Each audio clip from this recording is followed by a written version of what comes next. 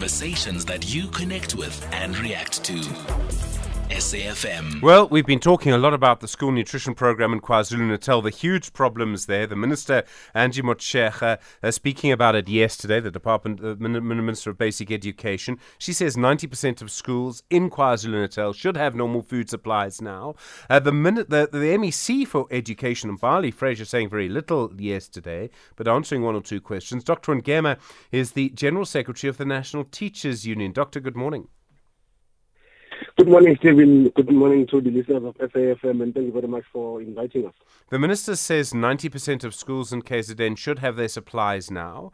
What are your members reporting to you? Well, Stephen, firstly, let us welcome the intervention and the efforts for the restoration of the feeding program in the province. We also noted the apology that was sent out by the Minister yesterday for the difficulty that they caused the communities.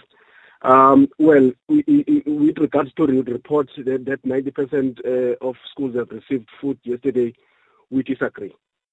In our statement, you have recalled that we issued a statement on Friday, the 28th, where we were saying indeed that we welcome the discontinuation of the Pasina contract, but indeed we are going out to monitor if food will be available on the 2nd of May.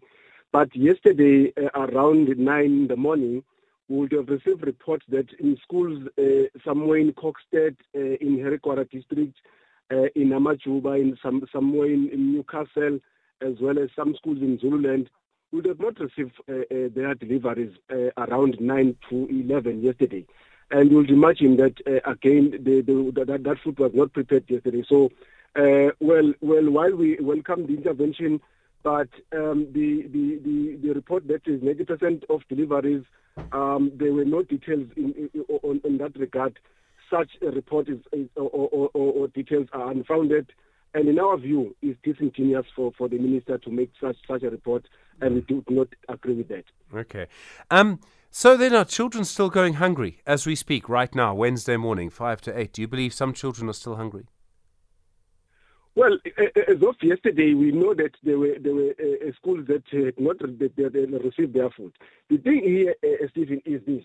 When the department terminated the contract of Pasina and went back to say now those suppliers must now procure and supply food, some of those suppliers would have, opted out and cancelled their work with the department because their scope of work would have been reduced only into dispatch, that is delivery and supply of food to schools. They were not procuring. So some of them were saying, we are not going on with this nonsense, and therefore they just dropped it. So when they were restoring it, now those suppliers were just out and they were saying, we are not continuing with this thing. And they only knew later, by the beginning of the week, that they are now restored to say they are now empowered to procure. But indeed, we welcome the announcement that Pasina has been terminated, but unfortunately, from our view, Stephen, we see that the minister missed an opportunity to give a report with regard to investigation, to clarify the rationale for the changing of the decentralized procurement system, and also to talk to the disciplinary actions that will be taken against officials that were implicated in the awarding of this tender.